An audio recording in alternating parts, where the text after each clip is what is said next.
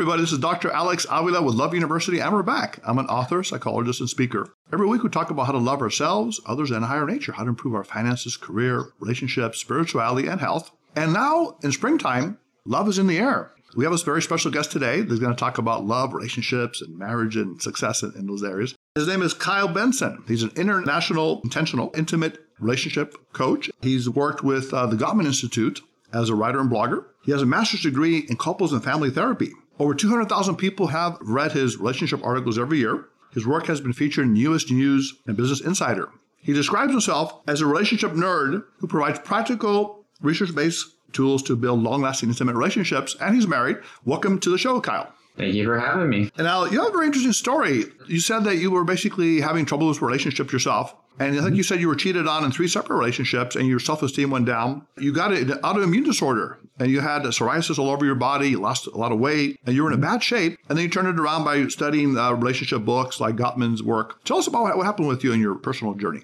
Yeah, so kind of just went through these kind of back-to-back relationships where I had partners who we were in a committed relationship, but then there was cheating and kind of some and just stuff that I felt really insecure about. And I still stayed in those relationships, tried really hard to make it work. And kind of particularly in that last relationship, the harder I tried to make it work, even though we had broken up, we're still like friends with benefits, it was just messy. My body my insecurity started to really get into my nervous system and I was hyperactive in that way. And so when you think of kind of an autoimmune disease, right, it's your body kind of attacking itself. It's there's a sense of threat everywhere. And so it was fascinating. All of a sudden, my body got covered head to toe. Like I literally had 312 spots of psoriasis. I lost a bunch of weight, could barely walk half a mile without wanting to pass out. My body just shut down. And I remember kind of sitting in a chair and going, how on earth did I get here? What happened here? And for some reason, I was like, my relationships, they've sucked. Like they just haven't been working. And so I picked up a book called Attached by Amir Levine and Rachel Heller, and then What Makes Love Last by Dr. John Gottman. Yes. And I just started journaling and writing about it. I started therapy myself and just kind of went in the rabbit hole and have been diving deeper ever since. Interesting. Very fascinating. So from a personal pain into power, and we talk about that a lot in Love University, is that transformation. Now you call yourself, Kyle, an intentional, intimate coach. So we use the word intentional. So I'm thinking of someone that puts effort into something, awareness, and the idea of working on your relationship. Because, people work on their bodies, right? They work hopefully 3 to 4 times a week, or they work at their jobs 40 hours a week, but they don't really spend that much time, many people, on their relationships, communication, empathy, and things like that. And the idea that a lot of people are, especially males, are not as open to, say, marital therapy. And people think that marital therapy doesn't work. So tell me about that. Why should people work on their relationships? And what do you do with, say, males that don't want to get into the therapy where the woman does?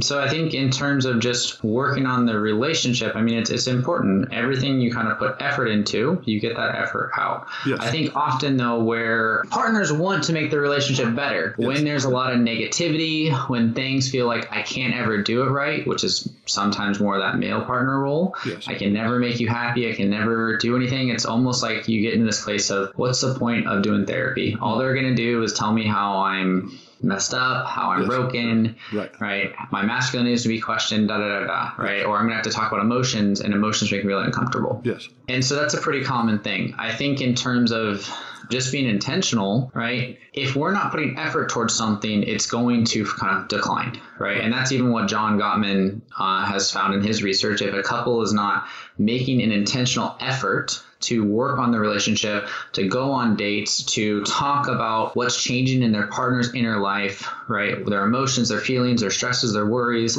they're not connecting over difficult events, the relationship's going to decline.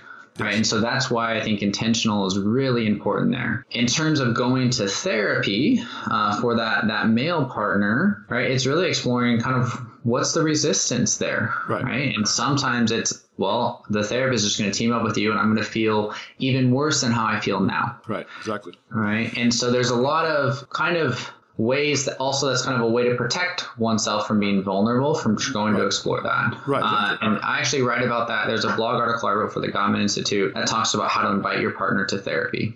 Interesting. And so that might be something you want to link in the show notes too. Yeah, that sounds good. You have a kind of a cool phrase. You say the state of the marital union, or the state of the union, where a couple check in with each other. What's going good with the relationship? How do we improve it? Have a win-win situation. So yeah, I think that's a very good way to look at it. And again, the idea of getting, let's say, the males involved as well. Now, we've had John Gray on the show you're familiar with, and he's what we call a feeling male. Some males are really interested in relationships and psychology and a lot. Now, you are a thinker or a feeler on the Myers-Briggs, would you say, Kyle? I would say I'm definitely probably more the feeler in that way. I would definitely, particularly in the attachment sense, I would be more anxious versus much more logical, which could be much more avoidant. Okay. Anxious meaning you want to cling a little more to the partner, like be closer to them. Right. And that's part of why I would stay in relationships, even when I was being cheated on and lied to. And, right. Because there was a sense of I can't. No, this is the best I can get. I'm the problem here. Why am I not good enough? Exactly. Yeah, we're going to get into that. I like the whole attachment stuff you work with. It's very interesting. And how we pick partners that kind of help us work through our previous relationships with our parents, for example. Now, one of the things you talk about, I think Gottman talks about, is the master, I think you call it master versus disaster relationships or couples. And you talk about some of the things with Gottman, like the love maps, knowing your partner thoroughly, their likes and dislikes. And I call love a deep understanding of another, kind of an embracing of the other person at a deep level. And also the idea of fondness and admiration. What we call words of affirmation. I really like the way you are a parent or a good lover and things that I really enjoy about you or I'm grateful for. And, gratitude, of course, positive psychology is a very positive tool to help improve mood and reduce depression. Turning toward, I think, is another phrase where you'll say, look out the window, you see a beautiful bird. Oh, look at that beautiful bird. So your partner can either say, yeah, that's nice, or they can turn away and ignore you, or they can even go against you and say, well, leave me alone. I'm on the internet right now, so don't bug me. And that's, I guess, a disaster kind of thing. And then finally, talk about giving them the benefit of the doubt. So maybe they come home from work very tired, but they don't do the chores. And you say, you're lazy. Or you can say, hey, you look like you're tired. Maybe you had a hard day at work, which is empathy. Tell us about those 4 elements. And I think you call those levels of a great relationship. Yeah, so those are the levels that over 4 decades, John Gottman did research on what makes a relationship work and what caused it to fail. Then he met his wife, Julie Gottman, who was a clinical clinician, and was like, you have all this valuable stuff. Let's do something with it. John said, no, I just want to do research. Julie said, we could save relationships. Let's do it. And so she influenced him to do that. And the structure they found in observing all his research was what is called a sound relationship house. What you're really talking about is those first 4 levels. And those first 3 levels, the love maps, the fondness and admiration, and the turning towards versus away, are what we call the friendship system. And what that means is that's how well you two bond, how well you feel you are there for each other, and how emotionally connected are you as a couple. And so what we found in research is the masters, couples who stay stable and have healthy relationships over time, is they're always asking open-ended questions. They're always learning more about their partner. That's the love maps. They're also kind of expressing what they appreciate, what they admire, what they cherish about their partner. Just like you said, the words of affirmation. And sometimes that's non-verbally too, right? Acts of affection. But then there's also kind of the turning towards and away. And one of the things that we found is that the masters turn towards each other 86% of the time. So they're turning towards the majority, whereas disasters turn towards 33% of the time. And so sometimes those are tiny moments, such as being in a grocery store. Your partner says, are we out of milk? And you can turn towards and say, I don't know. Let me go grab that milk. Or you can say, I don't know. Why didn't you check? You're the one responsible for that. That's a turning against. Exactly. And what we found is depending on how well those 3 areas are going, how strong or difficult those areas are, that influences how we see the relationship, the marriage, or how we see our partner. And so that positive perspective you're kind of talking about, where we give our partner the benefit of the doubt, is kind of like a light switch in the brain. When we have a strong friendship, we're able to manage conflict well. We are in a state where we can handle negativity a little bit more. We'll see that it has something more to do with our partner. We won't take it as personally, and we'll actually turn towards them and help them with that. If those are not going well, we feel alone, we feel distant, disconnected. We have this negative perspective. It's kind of like a light switch flips off, and we're kind of in the dark. And that's really where we escalate even more, and we cause more conflict. We distance even more. Yes, that's very powerful stuff. I think you talk about the love bank. where you put in positivity and it builds up. So, even if there is some negativity later on, it kind of overcompensates for that. Exactly. And I always wondered the idea of marital therapy couples. Like, is your wife a therapist by any chance? She is not. Okay. Because we've had couples on here who actually are therapists, both of them. And one of them is very famous, the Harville Hendricks. You heard of Harville Hendricks, who did Getting the Love You Want, and Helen Hunt. And they said they were actually on the verge of divorce until they discovered something called the No Negativity Pact, where they agreed for a period of time not to have any negativity. It could be a day or a week, whatever it is. And that actually helps save their marriage. And the idea of the conflict is an important factor. And I think you talk a lot about it. And, Gottman was saying that, even healthy couples have conflict. They can have arguments and they fight, but they know how to diffuse the fights. They call it repair attempts, where there may be a little bit of humor or you touch the person in a certain way that kind of diffuses the conflict. It's also about that idea. So if you're in a conflict situation, should you first of all do a timeout? You've heard the idea of taking off a little bit of time, go to the gym or they go shopping. Is that healthy or unhealthy? No, that can be really healthy depending on how it's done, right? And so there is a part in our brains or in our bodies really, when we reach a certain emotional state, we get what is called emotionally flooded. And we actually lose access to our neocortex, which is a part of our brain that can have a sense of humor, can problem solve, and have a perspective of another person. Right. And so when we kind of lose our ability to have that because we're emotionally flooded and we go into the fight or flight state, no matter what our partner says or do, we're not going to get anywhere. So when that happens, what I work with my couples on is we take at least a 30-minute break where they have a timeout signal and they agree on what that signal means, which means I love you, I care about you, we're taking this time out because we're about to enter in the danger zone. Yes.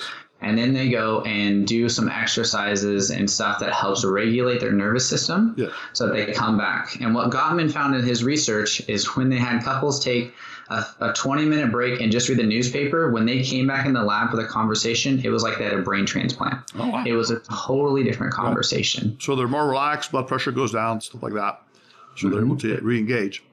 And they're able to hear their partner. Yes. But then if you just take off and say, I'm leaving, and slam the door, that's not a good idea, right? Because the other person wonders, what's going on, or where are they going? Right. And it's in a sense I'm overwhelmed and I'm out of here, which then leaves the partner who doesn't know anything about why or what you're doing. They all of a sudden feel left. They don't feel cared for. And sometimes they'll either chase after you or they'll shut down and be stuck with that hurt. Yes. And so we want to be able to time out in a way that actually is beneficial for the relationship. Definitely. Yeah. I mean, the conflicts are interesting. I'm going to get into that a little later, but the other main concept you talk about a lot, I believe, is attachment.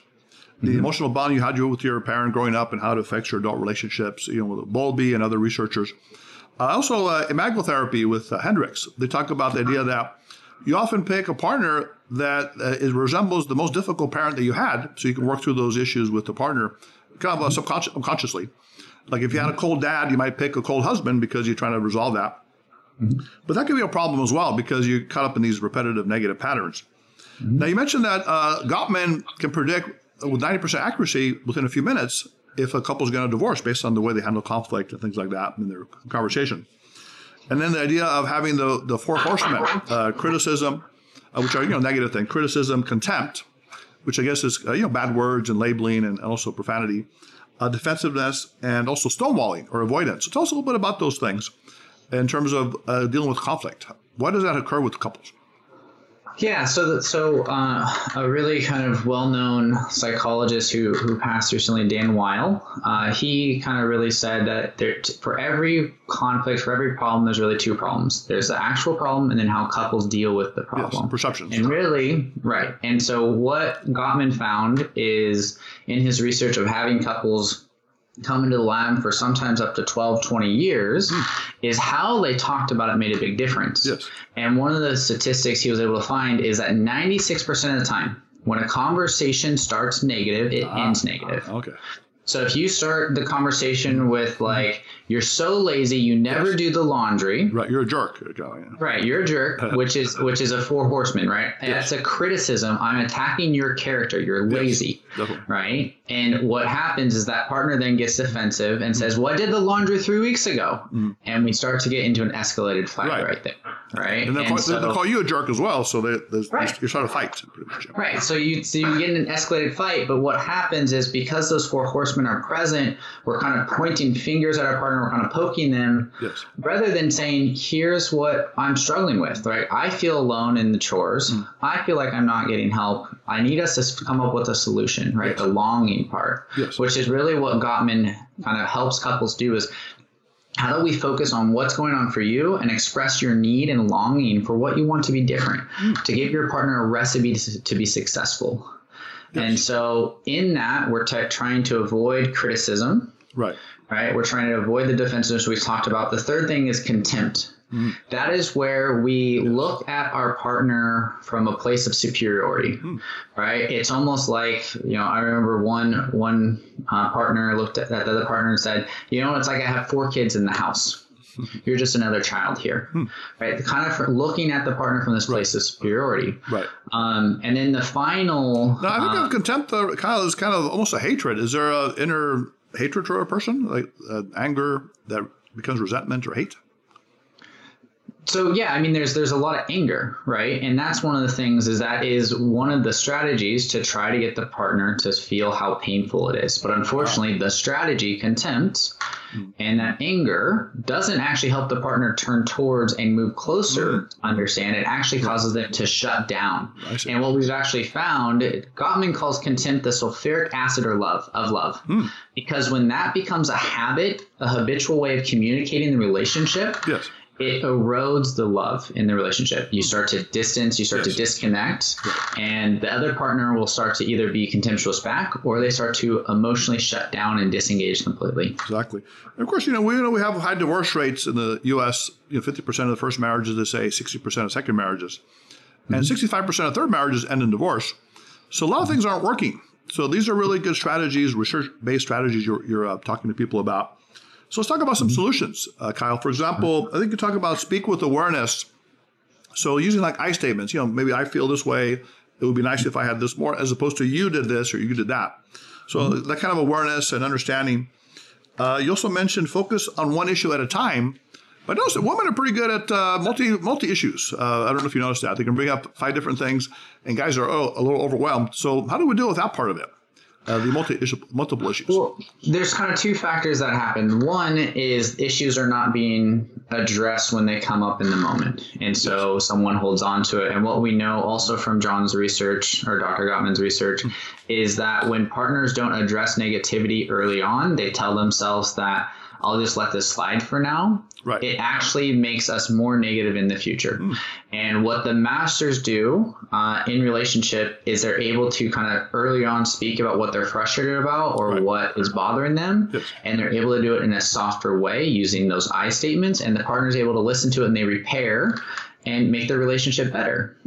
Whereas the partner who kind of holds that stuff feels like if I express this, my partner's just going to react poorly, so I'm not going to say anything. And then they hold it up and it kind of is like a bottle. And then eventually the more that gets in there, eventually it kind of explodes. And that's where they come to their partner and they kind of list, the laundry list of items that the partner hasn't done. And the partner goes, whoa, I'm hearing 27 things that I've done wrong. Why are you with me? I must be the worst partner in the world. Exactly. But what if they have expressed it in the past, but they bring it up, kind of like the resentment stamp collectors. Like 5 years ago, you talked to that waitress or you did this or that. Or you talk to your ex-boyfriend, and then you keep bringing up stuff from the past, and kind of like a way to, I guess, injure the person in some way. So how do you deal with that part of it? Well, they're bringing it up because some part of their brain is holding on to that injury in themselves, right? It's like they haven't been able to get a sense that is understood and that their partner they've been forgiven. Their partner has given them kind of that sense that that's done and they feel more connected and seen by that. And so they bring it back up, right? Yes, and every couple that I work with, I kind of talk about the dirty laundry that gets thrown in the closet that still stinks up the relationship, right? And so what we have to do is after we get to a place where we're de-escalated, we're able to have much more calmer conversations and talk in a way that we're actually able to hear each other. Yes. Then we go into this place where we start to pull up those smelly laundry and we start to clean them. What's this stain about? What happened here? Well, here's what happened for me. When you talked to that waitress, I felt like you were more interested in that waitress than me, that I was not a good enough partner for you. Right. Okay. right? And then we're starting to repair. And once that the partner who is holding that memory feels that they're repaired with their partner, that memory actually goes away. They don't bring it back up. I like that. And you have kind of cool metaphors. You say something like the thunderstorms and, other things, or having a flat tire in a relationship and fixing it, things like that. Yeah. And you also mentioned things like having accepting different perspectives. Now, I wrote a book called Love Types that talks about Myers-Briggs and compatibility. And for example, we have the introvert person. Introvert, when they get home, they like to have their quiet time, kind of recharge. The extrovert wants to talk it out. So they may get mad at you as an introvert because you're not able to talk immediately. And then you say, hey, give me a little space, a little time. But if you understand their introvert or the extrovert nature, then you can give them what they need in terms of their social energy space and that kind of thing. So I like that part. And also you said, ask for what you need, not what you don't want. So I need for us, it would be great if we could talk more calmly about finances, for example, instead of saying, you're always angry when we talk about finances. So tell us a little bit about that. How do we reverse that and develop more empathy? Because that's a great, powerful tool that we often don't have in relationships. Yeah, I think in terms of being able to, right, again, it's how we bring up the issues, right? Yes. And if you're able to bring it up in here's what I want, here's the recipe that I think will make us successful. Yes. It makes your partner much more able to kind of team up with you. Yes. Versus, you always get pissed off when we talk about the finances. That's a turning against. That's kind of pushing you away. Yes, versus, right. Hey, let's talk about this. I want us to talk in this way, right? That's kind of like, come here. Let's be a team here. Yes. And so again, it's really starting with kind of those I statements. I feel this about this. Here's what I'm longing for. Here's what I'm wanting. The other partner, their whole goal as a listener is seeking to understand. One of the things that happens in conflict is partners both seek to be understood, but no one actually gets understood, right? Because they're both arguing to be understood, but neither of them actually do. And what we do is we slow down, we pick a speaker and a listener. The speaker talks about their experience, only their experience. Right. And the listener just says, okay, what I'm hearing you say is this, is that right?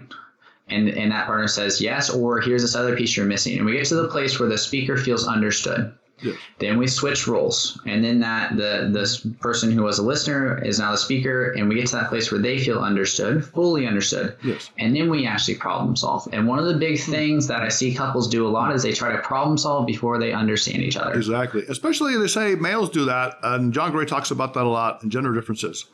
The man wants to get to the bottom of it immediately, and then the woman may want to express her emotions, right, and let him listen. So his exercise is the woman talks about her feelings for a while, things she's angry about, but not about him.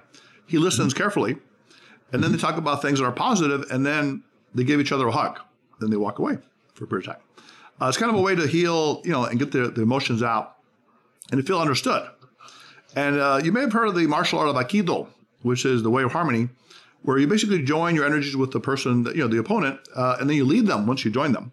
That way you have the harmony first, and then you can get into the issues. So it sounds like some of the stuff is revolving around that idea, where you can put yourself in their point of view and walk in their shoes as well. But problem solving, though, so why don't we get people away from that immediate desire to problem solve? How do we do that? Yes. Is that what you said? Yes. I mean, the whole thing about problem solving is we typically want to problem solve because we want to fix it, right? Yes. It's hard to be in conflict with the person we love. Yes. And so we try to, and particularly males, we try to fix it. We try to remove the negative feelings or the difficult feelings that our partner is expressing so they don't feel that way, so they can be happy, and then we can be happy with ourselves and happy about the relationship. Right. So what we do is we just slow way down and we let the partner kind of focus on, I just need to focus on understanding you, right? It's like if you're building a house and you only have a quarter of the blueprint or half the blueprint, you can't build the house. Yes. Understanding your partner is the rest of that blueprint. Understanding what is the material that you need to use to make this relationship stronger, to build, is what you need to actually have a problem that's actually going to be to have a solution that's actually going to work. Right. So that's really kind of how we approach it. Interesting. And the idea that some, I go back to gender issues, males may feel kind of like they're not making a difference. They feel incompetent because they can't solve the problem.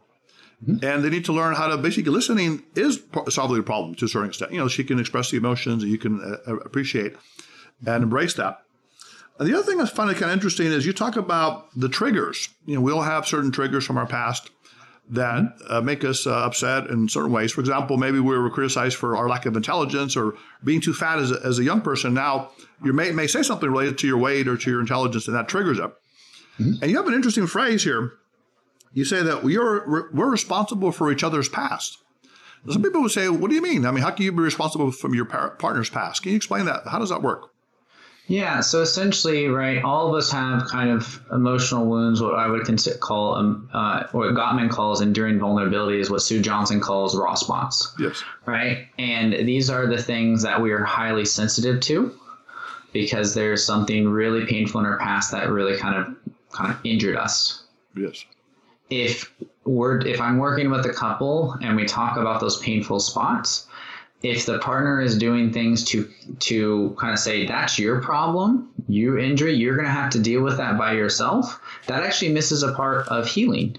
And what I do with the couples I work with is actually talk about that enduring vulnerability and get the other partner to really kind of help hold it and see it and see how they say things or what they do, how that triggers the partner. So then they can work to say things a little bit differently, but also offer some healing to that part.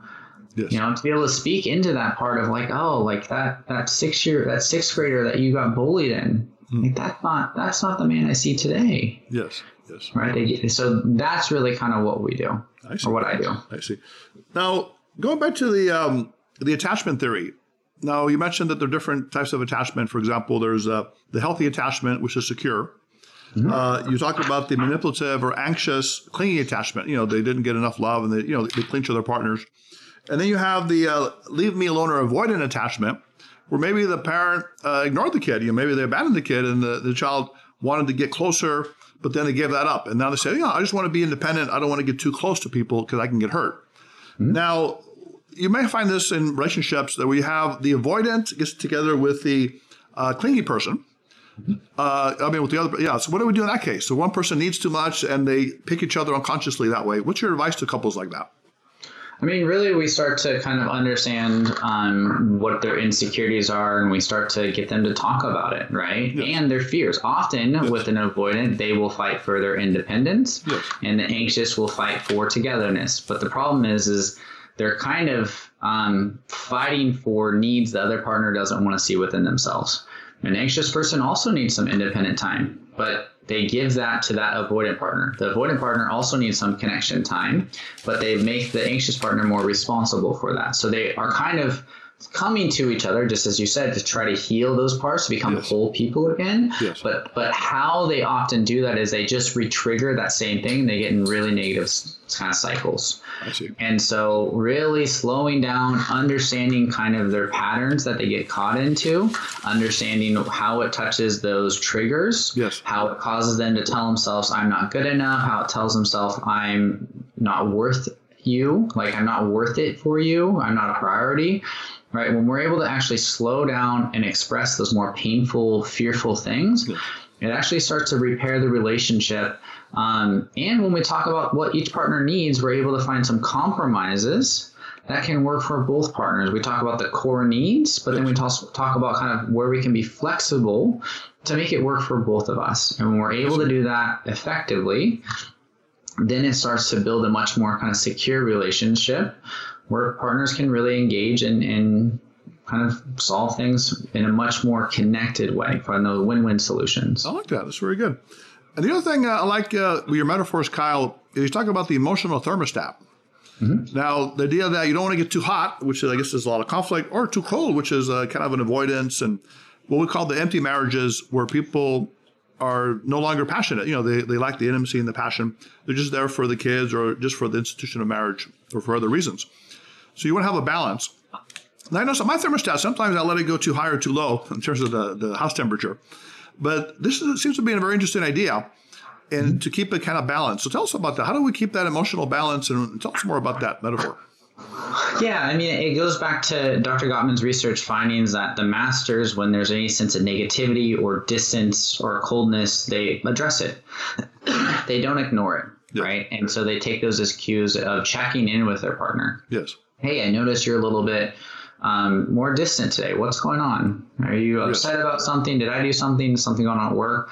And so if we're able to notice when things get too hot or when things get too cold, we can then turn towards each other and start to change the temperature to make it more comfortable for both of us. Yes. If we get too hot, that's where we see a lot more criticism, defensiveness. Too cold, we see a lot more kind of stonewalling and isolating.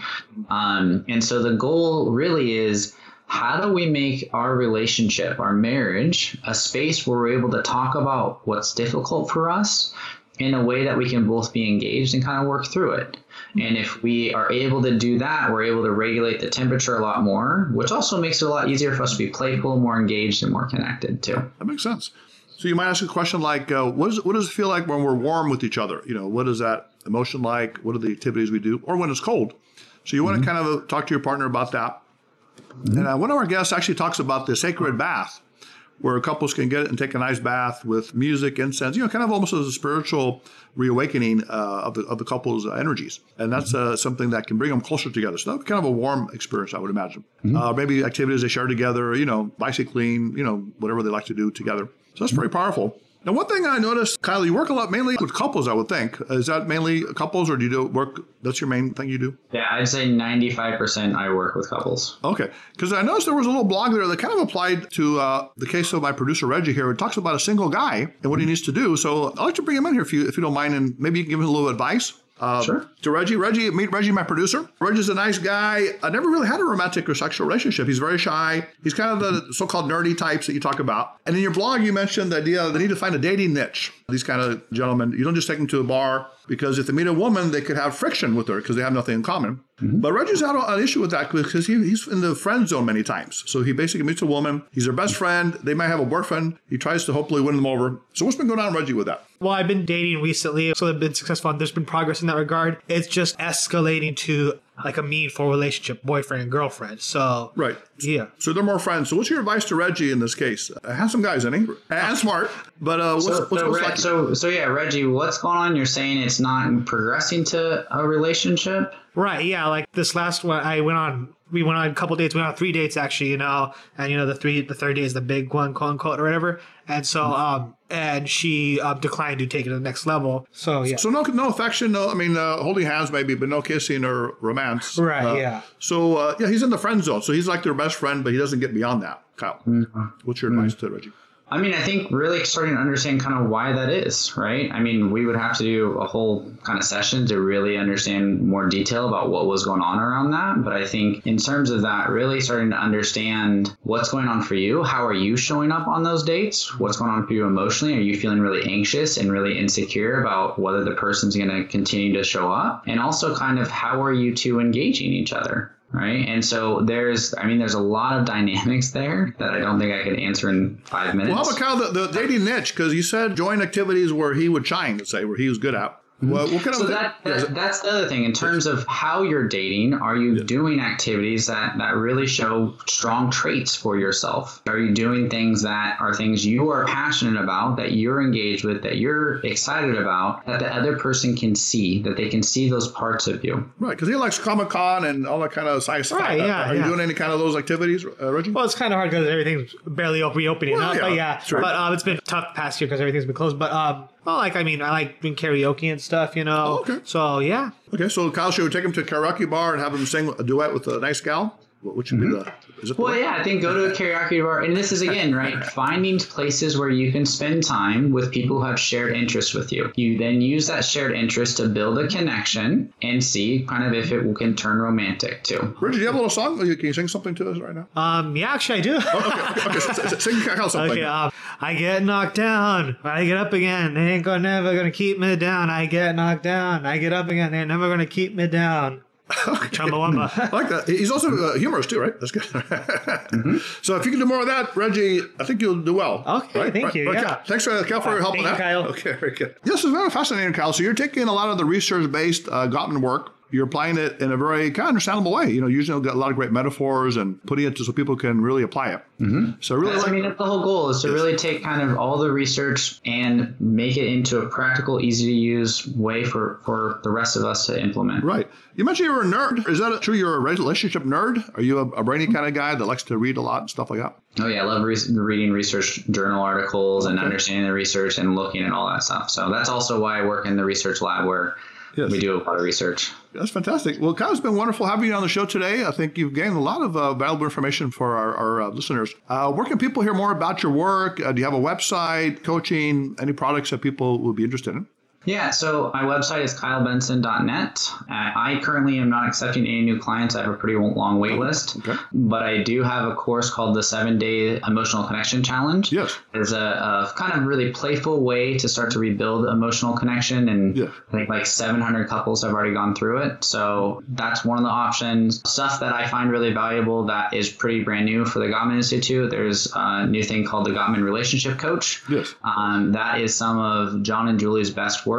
And I would highly recommend looking into that in terms of building on some of the stuff we talked about today. Yes, definitely. Well, Kyle, again, it's been wonderful having you. And, we're in the springtime when people are coming out more. Hopefully the virus is now going down and people are looking for that love, that special connection. If you want to learn more about today's show and connect with Kyle, you can call us at 310-226-8090. Visit us at loveuniversity.love. Write us at loveuniversitylove@gmail.com. So again, Kyle, it's been wonderful having you on the show. Any final words you want to leave our listeners in terms of love? Let's say they're struggling. We have couples that are struggling now. Maybe they're thinking of divorce because of the virus. They've been staying home more and they're getting into more fights, perhaps, more conflicts as a result of that. So what's your final advice to these couples? I mean, I think if you feel like you can't handle it yourself, try to find a couples therapist, right? I mean, they can come in and help you understand a lot of things and slow things way down. Often what happens is when conflict goes on, things happen so quick, we get triggered, we all of a sudden start attacking one another and we have a big fight and then there's no resolution. And so again, being able to slow down, being much more intentional and proactive in terms of addressing the issues is going to make it a lot easier for the relationship to stay stable and strong. Fantastic. Well, Kyle, it's been a pleasure. Love University students. Until next time, this is Dr. Alex Avila. Put away your notebooks, your iPads, your books, and we'll see you next time for Love is in the Air, Dr. Avila. That was a very interesting and content-rich interview we had with Kyle Benson, relationship expert working with the Gottman Institute, the premier institute in the world for marriages and relationships. And Kyle's a very fascinating guy. I mean, he's got a lot to offer. And a lot of those techniques really can work. Being more empathetic with your spouse, communicating or your relationship, communicating better, putting yourself in their shoes and feeling as they feel, slowing down the relationship and focusing on positivity instead of negativity. They say that you should have 4 to 5 positive comments for every 1 negative comment that you have. And most people do the opposite. They have 5 negatives to 1 positive. So if you develop more positivity, more loving energy without expectation, and more empathy and compassion, your relationships will transform. Your marriages, your long-term relationships will become beautiful, loving, and long-lasting. So if you want to listen to more of what we have to offer, we have a lot of interesting things at Love University. We're really a great community of like-minded people that want to take care of each other, love, and prosper. You can visit us at loveuniversity.love. You can like us on Facebook at Love University Podcast. Follow us on Twitter and Instagram at Love_U Podcast. You can subscribe to us on Podbean, Spotify, iTunes, and SoundCloud. Call us at 310-226-8090. So again, we're in the spring. Love is in the air time. Go out and express love to those you're with. Maybe meet a new person. Be complimentary, say nice things in a positive way, and extend that loving energy. Until next time, put away your notebooks, your iPads, your books. It's spring break coming up, psychologically, at least for those of you if you're not in school. Until next time, Dr. Avila.